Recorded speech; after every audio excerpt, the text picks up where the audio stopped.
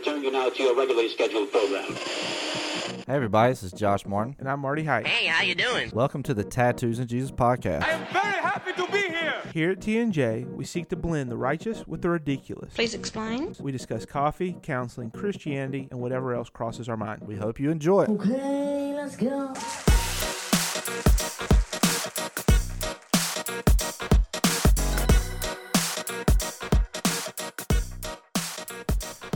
Welcome back, everybody, to another episode, a Josh-free episode of Tattoos and Jesus.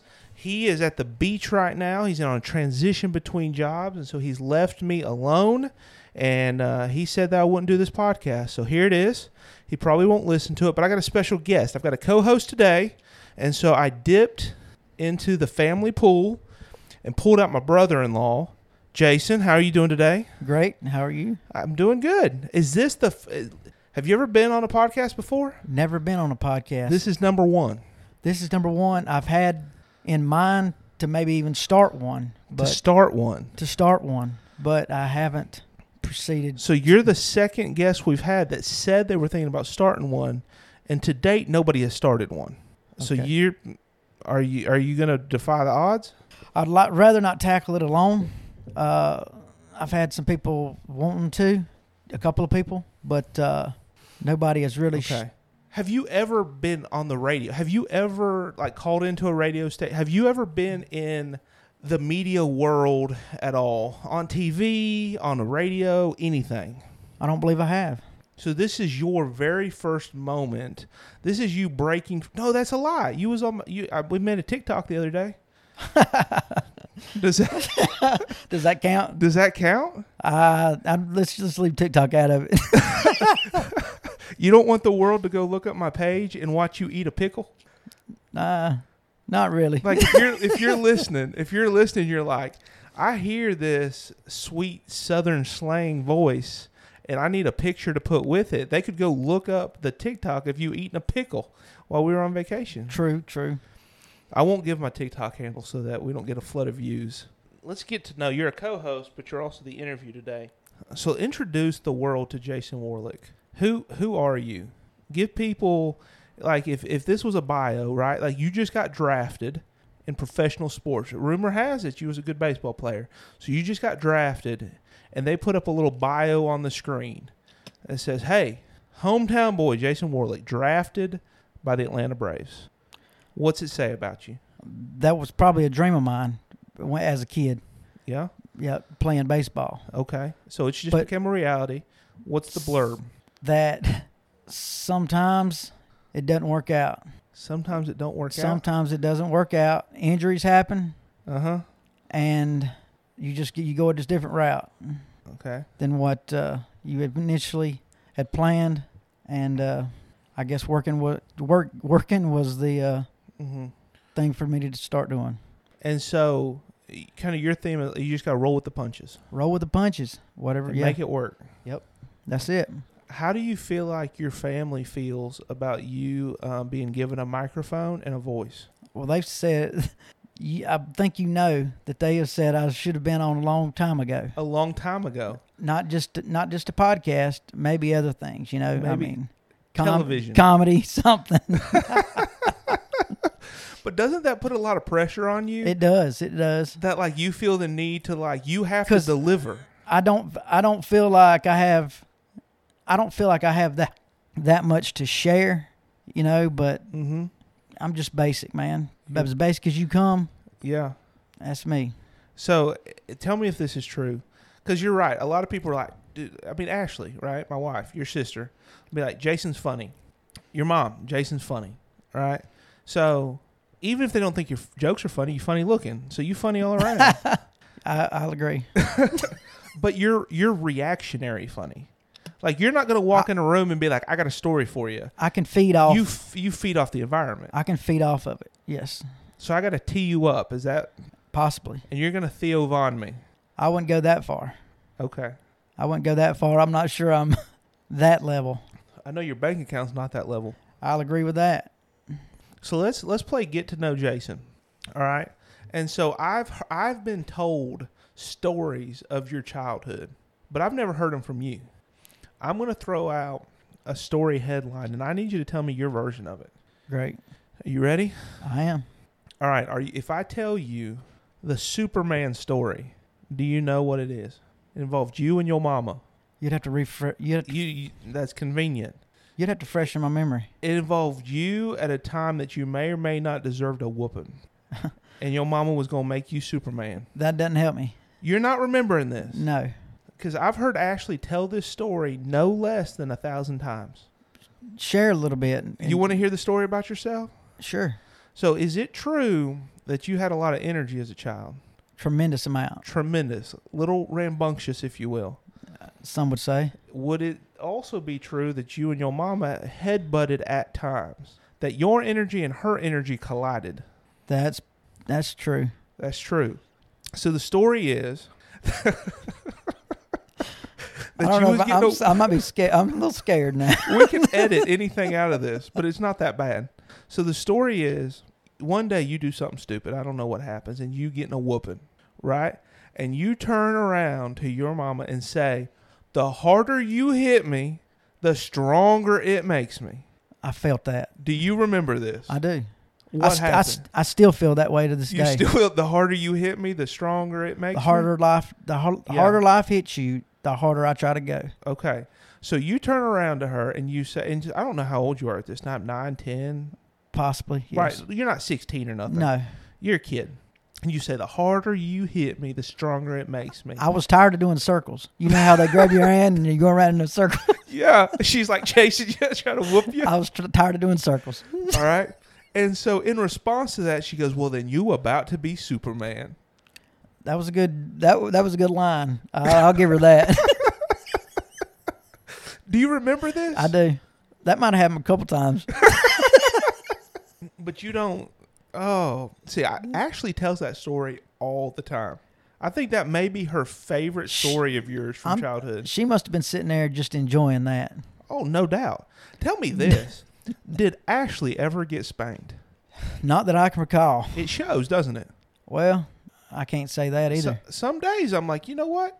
If your parents would have spanked you a couple times, we wouldn't be having this situation right now because you would know. I think she's a very remarkable woman. Oh, don't take the good side of this. No, I think she is. And knowing that I don't think she ever really got a whooping, although she might have deserved some. Yeah. I think that I don't know if it would have helped her. She was just destined for greatness. I believe so. Oh, man. You got lucky.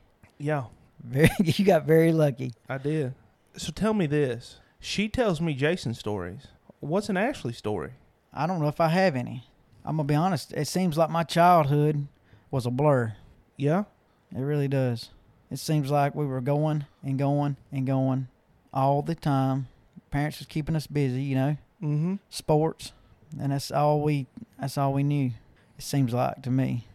Did you like that? Somewhat. I do think, I remember thinking this is a little much. Yeah. A little too much. And this is me saying after I playing baseball, throwed my arm out, and, you know, then you're sitting there wondering what you're going to do next, because that's really the only thing I ever played. But so you threw your arm out? Threw my arm out. How old were you? I would say 13, 14. So before high school, or beginning of high school? Yes. Somewhere in there? Yes. What's it mean to throw your arm out? What is that? What happens? I couldn't tell you that. I just know I was pitching in a game, and I heard it pop. Really? I heard it pop, and I was in tears. Sat on the bench, and that's all I could think about was pain at that time. Mm-hmm. And then trying to get out there and play again on the next games, it wasn't happening. It just like quit working like it was supposed to. I couldn't throw at all, and never went to the doctor or nothing, you know. Really? Yeah. I don't know if that's how it normally goes as a kid doing that. Well, you got to think at the time I was coming up too, in the 90s, you know. Yeah, I mean, a little different than now. Yeah, I think now kids are having surgery and whatnot, but at that time they wasn't the rules that they are now, you know. I mean, now you can only pitch so many innings, which is a good thing. I wished it would have went a little different because I really enjoyed it, but it opened up other things for me, I guess. Yeah. What do you hope would have happened? What was your dream? Well, at that time, I mean, I was hoping to do the whole, play at high school, go to college, probably play, then hopefully make it to the big league. But you know what the percentage is in that. Yeah. Do you think it is fair, though, when you look back on how you were performing at the age of 12, 13, that you'd have had a fighting chance at going to college? You were moving in that direction. You weren't living a pipe dream. Possibly. You had some maybe, skill. Right. And maybe not even as a pitcher. Yeah. Like, to me, that was the hardest position there was to play at that time. A pitcher? Well, it was the most demanding because there was no rules around. You could abuse the pitcher, basically. Well, if you got a great pitcher, you just need a couple guys that can hit. Yeah. I mean, and we had a few other pitchers on the team, but I don't know. I guess I had a little more volume with my pitch, Mm-hmm. and that's the reason they used me so much. But yeah, I even went out high school. Come around and I went out for the team, and I tried out for pitcher, but I knew I wasn't going to get it because I knew I still had pain. Did you still keep playing in other positions, or when you couldn't pitch, did you just walk away completely? I may have played other positions for a year, maybe, Yeah. But it was to me it was over. It was over then. Yeah. I can tell that hurt. Yes. Not just physically, but that was a blow to who you were. Yeah. No doubt. No doubt. I don't know what else. I mean, when you put that much time in, we would practice every day, If not with the team, we was out. I was at home with Dad pitching, and he was pretty strenuous with you. Yeah. I've heard some stories putting y'all through it. That didn't help. I probably threw more pitches in the backyard, 10 times more in the backyard than I ever have on the baseball field. I mean, you had a whole pitching mound set up out there. Oh, Hitting cage. Yeah. The whole deal. Oh, no doubt. No doubt. It was nice at the time. Sure. Until you couldn't do it anymore. And I was glad Ashley showed the love and desire for it. In many ways, bat and ball sports, right? Baseball, softball, it kind of defined y'all growing up. Because Ashley went on to play college. You were on, but like you said, and I think Ashley kind of has reiterated that to me, for every pitch or hit she took on a field, she took that times 10 at the house. Or more. And more. Because really, your dad poured into y'all. Or beat y'all into submission, one of the two. Because y'all were going to be out there taking some swings. No doubt. And throwing some pitches. Yep. She had a tremendous career. Yeah. And what she done. Have I ever, I don't know if I've told you this, I've told people, the first game of hers I ever saw? I've heard, it's been a while, but I've heard a little bit. So, because Ashley and I didn't meet till our senior year in college. So I have no knowledge of anything.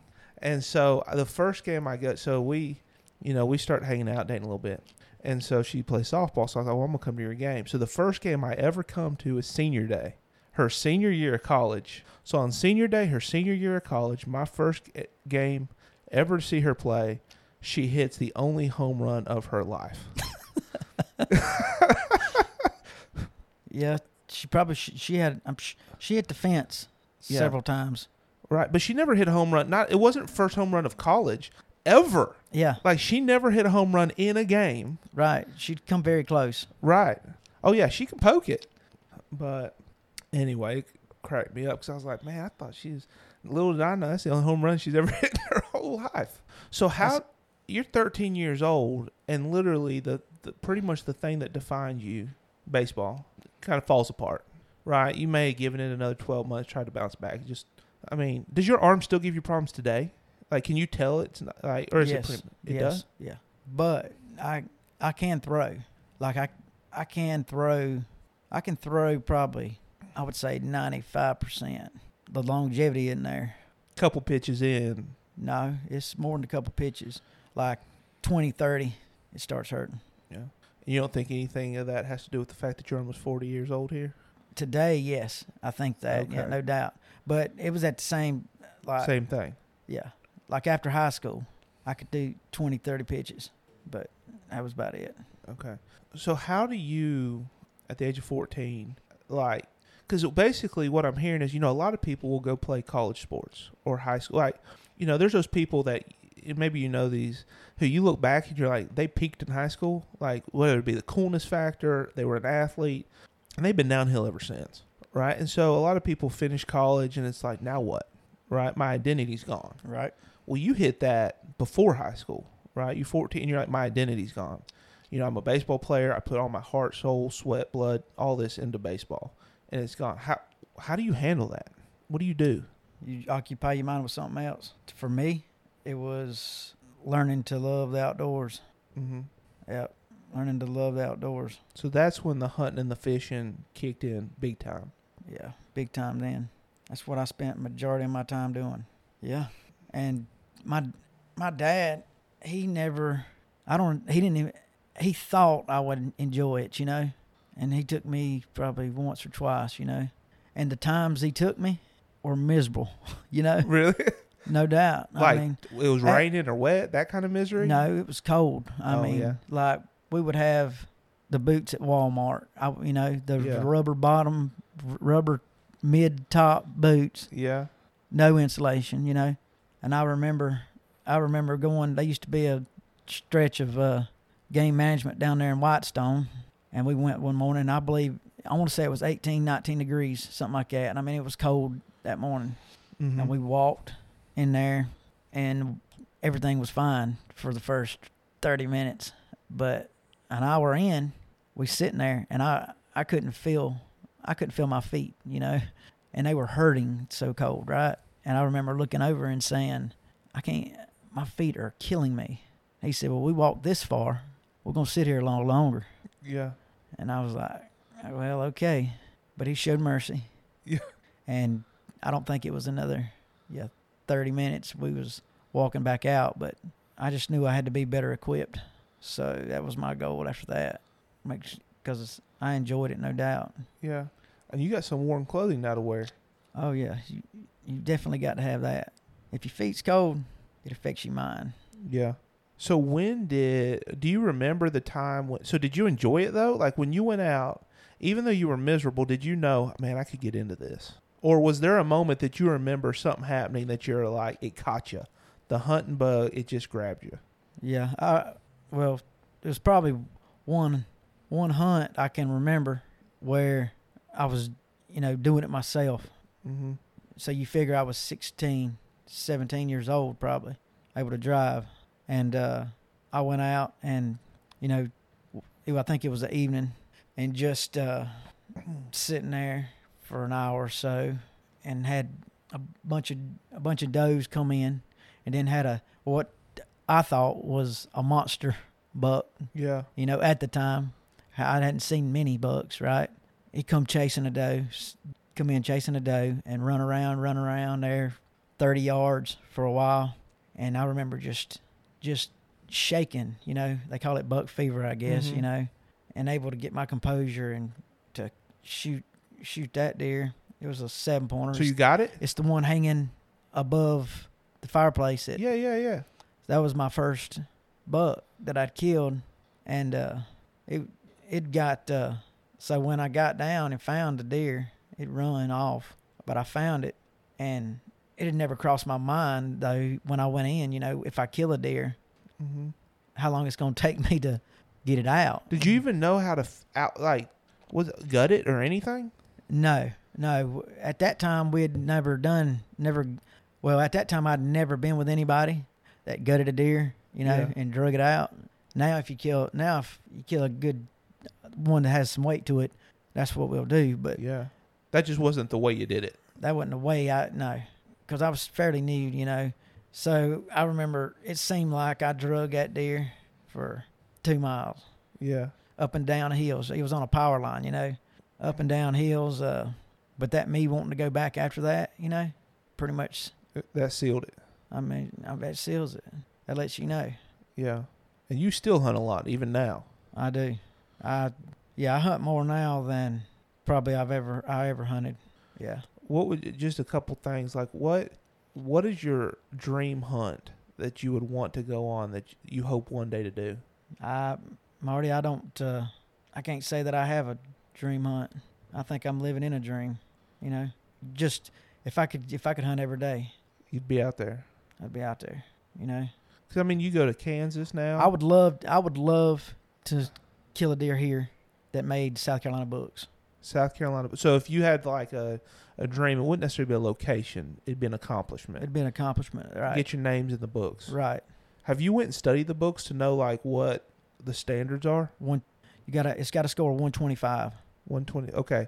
So if people don't know how the scoring of a deer works, what does that look like? What's a 125? It's judged on the mass, the spread Of the antlers. the length Okay. of the antlers. Yes. So I'm guessing that has to be pretty big. 125 inches. Okay, so that's an inch measurement. Mm-hmm. Have you ever seen a deer that you think compares to that here in South Carolina? No doubt. Yes. I've saw hunting. I've seen maybe twice 2 deer. I saw 2 deer that I know for sure where they're at. And the fact your name's not in the book yet, I'm guessing you didn't get that deer. No, I did not. Did you try?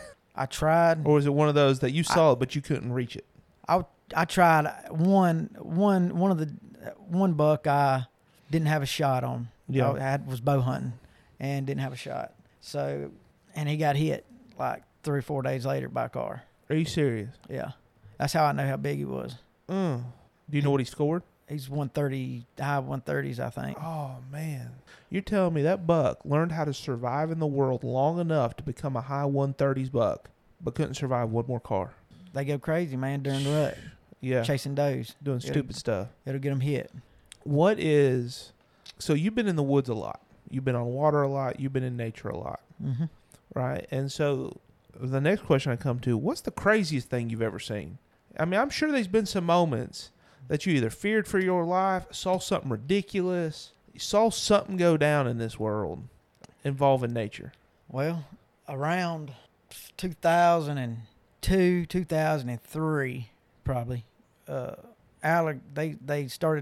Carolina started applying alligator tags where you could go kill alligators. So we put in for it. And we went to... I forget we went to Santee. I'm not sure the unit that we actually put in for, but I remember going out there. We had three of us, and we all had tags. So we go to the hotel first, and I remember we get the hotel room for like 2 nights, right? Because we figure it's gonna take us 2 nights to do this. Mm-hmm. So we put our stuff in the room, get in the boat, gas it up, start going down this river. Yeah. Well, we don't make it 100 yards and start shining a light. Now it's an hour after dark. We'll say it's 10 o'clock. Mm-hmm. We shine a light down the river. We see a pair of eyes, and you could tell that it was a pretty good alligator. We ease up, turn the lights off, and ease up to it, and we get the bows. They draw. One of them's draw. It wasn't me. I don't think. You shooting alligators with bows?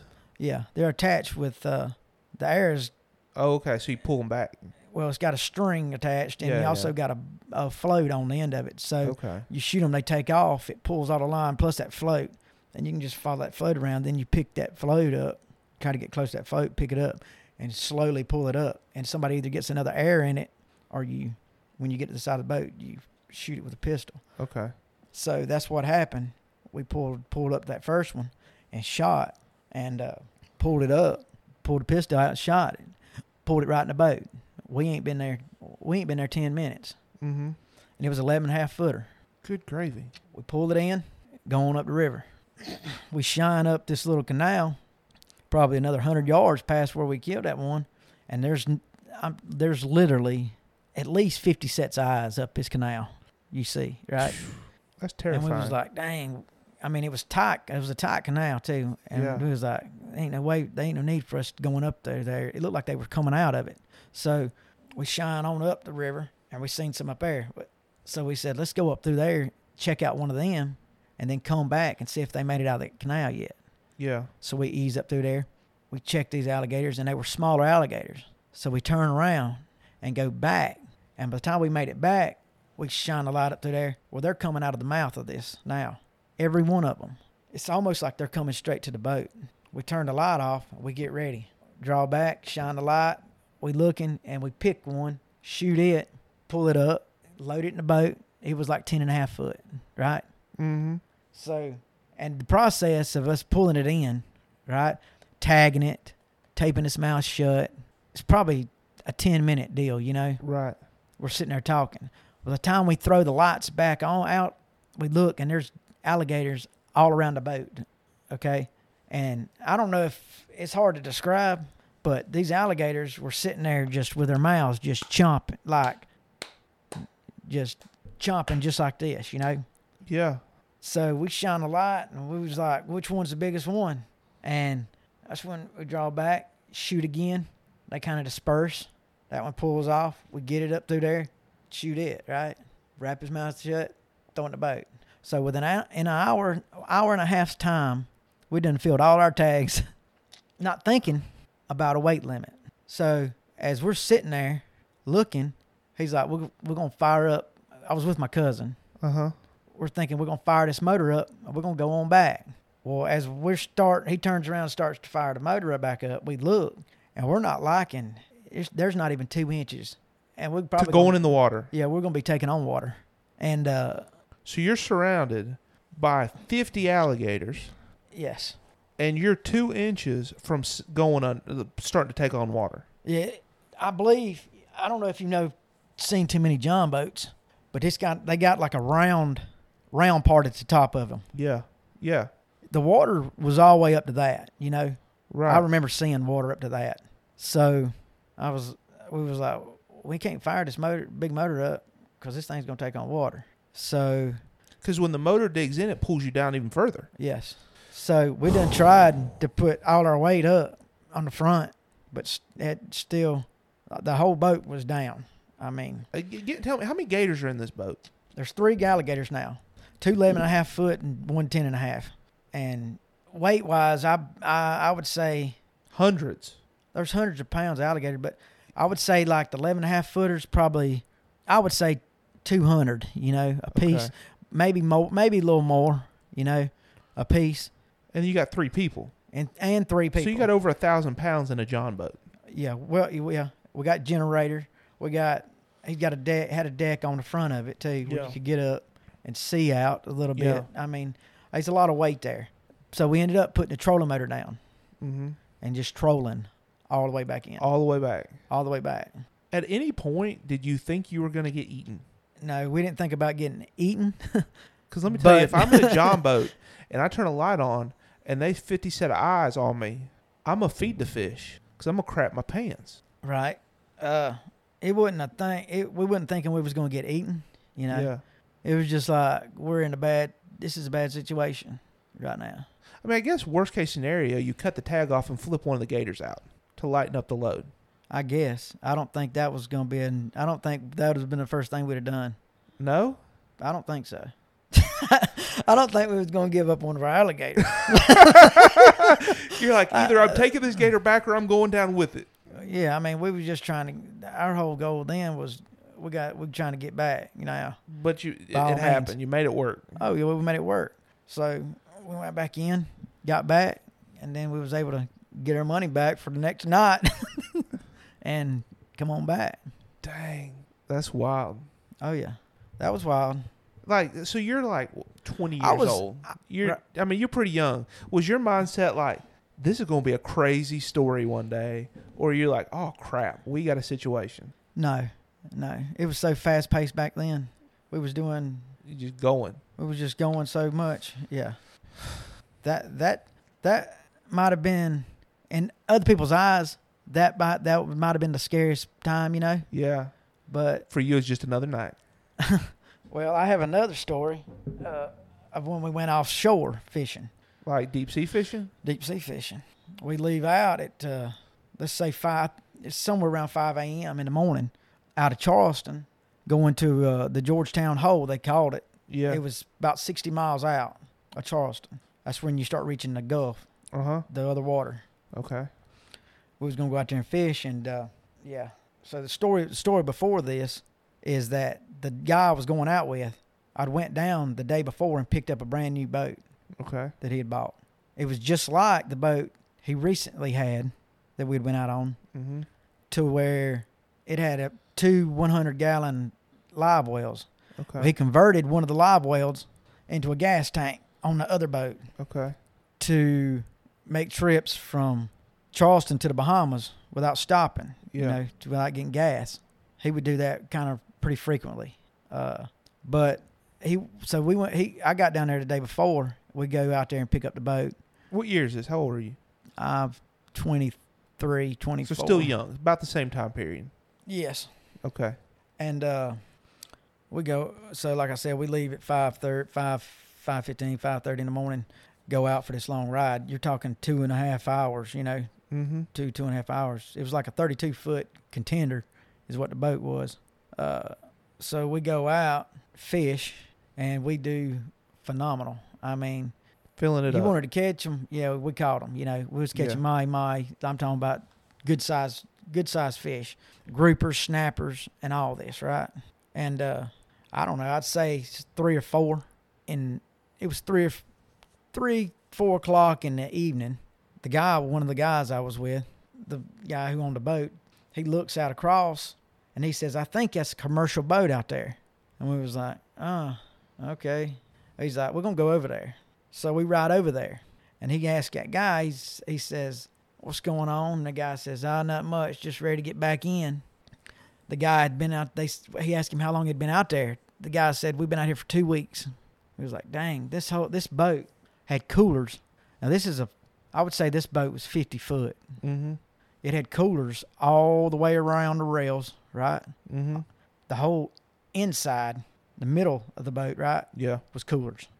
We asked him how much he had. He said probably about 40,000 pounds. We was like, dang. Well, the guy I was with said, "We ain't caught any huge grouper or snapper." He said, "If you wouldn't mind, would you give us a couple of them?" He said, "Sure, I'll give you some."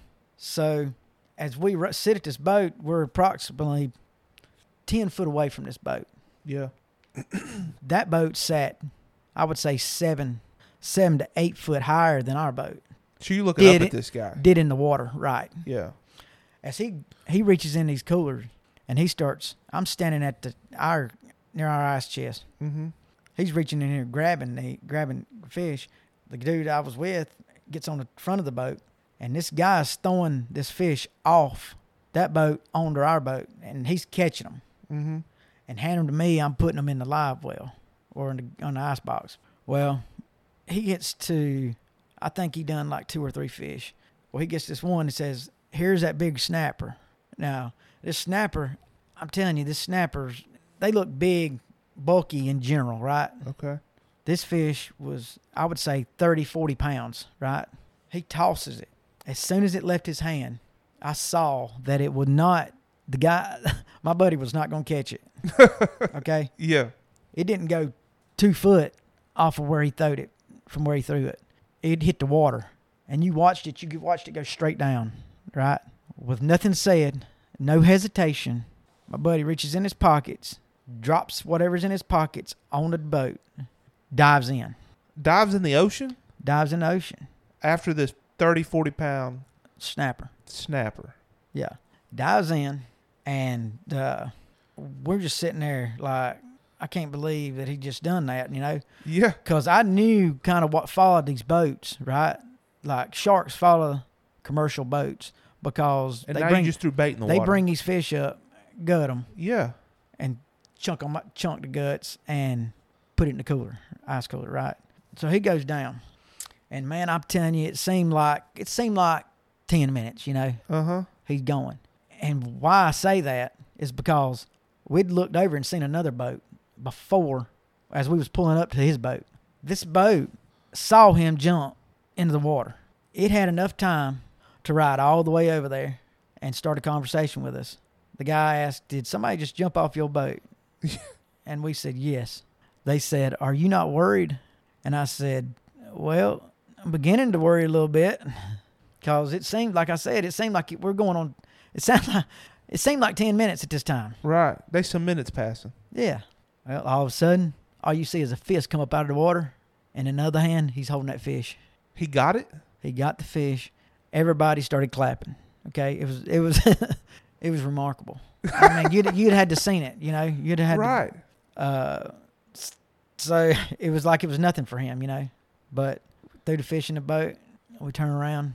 No sharks. No sharks. I should have asked him if he saw any sharks, but I didn't. I was just thankful that I saw him again. Yes. Good gravy. But he could hold his breath unbelievably. I mean, he dove. Clearly. He dove. When he made trips to the Bahamas, he was diving for lobster, and they would go 20, 30 foot, you know, without tanks. He was pretty comfortable in the ocean. Oh, clearly. no doubt. So we turned around, start back in. What nobody thought about was we didn't have the extra 100 gallons of gas. Because he's used to having an extra 100 gallons of gas. Right. So by default, he thinks we can go this far. He knew what he knew what it said on his gas meter. Yeah. And he seen a little bit over a fourth of a tank. He thought we had enough to make it in, but then the engines died and we didn't have enough. So after all of this, you run out of gas. 30-something miles out. I want to say 32, 33 miles out. And at this time, he pulls out the cell phones, and come to find out the cell phones didn't work. The radio did not work for some reason. It did not work. Mm-hmm. But he had an EPIRB. What's that? I think you're required to have them now. They cost around $2,000. It sends out a frequency to the National Guard or the Coastline Guards of where your location is for like a Mayday, you know. Mm-hmm. So he ended up setting it off, and at this time we're just floating, you know, hoping that they got the signal. So, not to mention, I think we was in the sea was kind of rough that day. We was in, I say rough, we wasn't 3 and 4s. It might have been 5s and 6s, you know. Yeah. But we were sunburnt, and we were just trying to kill time. So, and once you're out of power, you're at the full, you know, the ocean. Whatever it wants to do, you're going to do with it. Oh, no doubt. So I remember laying in the bottom of the boat, you know, just laying there, and the waves were, like I said, the roll of the wave was splashing on the side of the boat, and that water would come up over in the boat, mm-hmm. and I'll never forget that feeling, you know. But about, I would say about midnight, or it might have been 11, 12 o'clock, Coast Guard finally flew over us. They hovered over us and talked to us. Well, the guy did not want to tell them that we run out of gas, because he says it'll be all over the Charleston News, because he had a reputation to uphold. He told them we had motor problems. And they said, instead of giving us some gas, he said, okay, just hang out here. The towboat will be on their way. So how long did you just float in the ocean between when the motor stopped and you finally got help? Like how many hours have passed? I don't know, probably 3 or 4, probably. Maybe more than that. But a while. Yes, maybe 5. And so you could have just got gas right then, but because of his pride that he had to uphold his reputation, he wanted a towboat to tow. I don't know that they had gas. Okay. It could have been the same result either way. Yes. There's no telling. Yeah. But you had to wait on a Coast Guard towboat. Yes. To take you back to port. Right. So, as we're sitting there passing time, he tells this story, right, of him going out as a kid with his dad, because his dad grew up down there fishing. Yeah. And his mama and whatnot. And his mama didn't make it on the trip this one time. They went out, and they used to carry 55-gallon drums of diesel gas to where they'd have enough fuel to get back to and from, you know, wherever they was going. They would just pump it out. And, you know, well, he said they had to end up having a hole in the bottom of their boat. They pumped all the diesel out of the 55-gallon drums, cut the drums, got inside the drum, and floated there for, I forget how long he said. And his mama finally said they went back and notified somebody, and she knew where they was going, kind of. And a boat finally came and got them, found them. Is that not remarkable? Dang. It didn't make me feel. The boat was it did not make me feel so bad about our situation. Because he's like, at least we ain't in 55-gallon drums. Exactly. Dang. That is nuts. I mean, he was somebody you wanted to be with out there on the water, okay? He knew how to save your tail. No doubt. But he didn't know how to keep track of fuel. All he went out there with was a pair of khaki shorts, okay? By midnight, he done had some black trash bags and had a whole jumpsuit. Dang. Listen, Jay. We got the towboat came. Yeah. I'm not sure what time, but it was like a constant pulling, tugging, Yeah. all the way back in. We ended up getting back in at 11 or 12 o'clock the next day, okay? I think the tow bill was about $1,800. Dang. And he said, we got out, and he said, we got fish to cut up. I said, no, but no. I'm going to go in here and take a couple hours of sleep and try to learn how to walk again. And because you've been up for what, like 30 hours at this point? Oh, no, I don't know. I ain't counted all that. I mean, because you left at 5:30 the morning before. Yes. And you get home at lunchtime the next day. Yeah. Talk about some sea legs. No doubt. Listen, Jay, we're about out of time. That's okay. Listen, we 2 stories deep and we've tapped out. All right. So let me ask you this. Talked about a little bit about childhood, hunting, fishing, surviving nature. Is there anything else that you wanted to say before we wrap up this edition of Tattoos and Jesus? I'm glad you finally had me on. You're welcome. And maybe we can do it again. Maybe. I maybe have a couple more. You might maybe have a couple more? I may have a couple more, yeah. All right. Well, maybe we need round 2 of a story time with Jay. Well, listen, I appreciate you coming on. I think listen, those are some stories right there. So I don't think most people have had that experience. It was something to experience. You lived to tell it. No doubt. All right, man. Well, listen, I appreciate it, and I think everybody will enjoy it. And until next time, hope you all behave yourselves. Thanks for joining us on another episode of T&J. Don't forget to check out the links to any of our guests in the show description. And check out tattoosandjesus.org for additional show information or to submit your questions, comments, or curse words.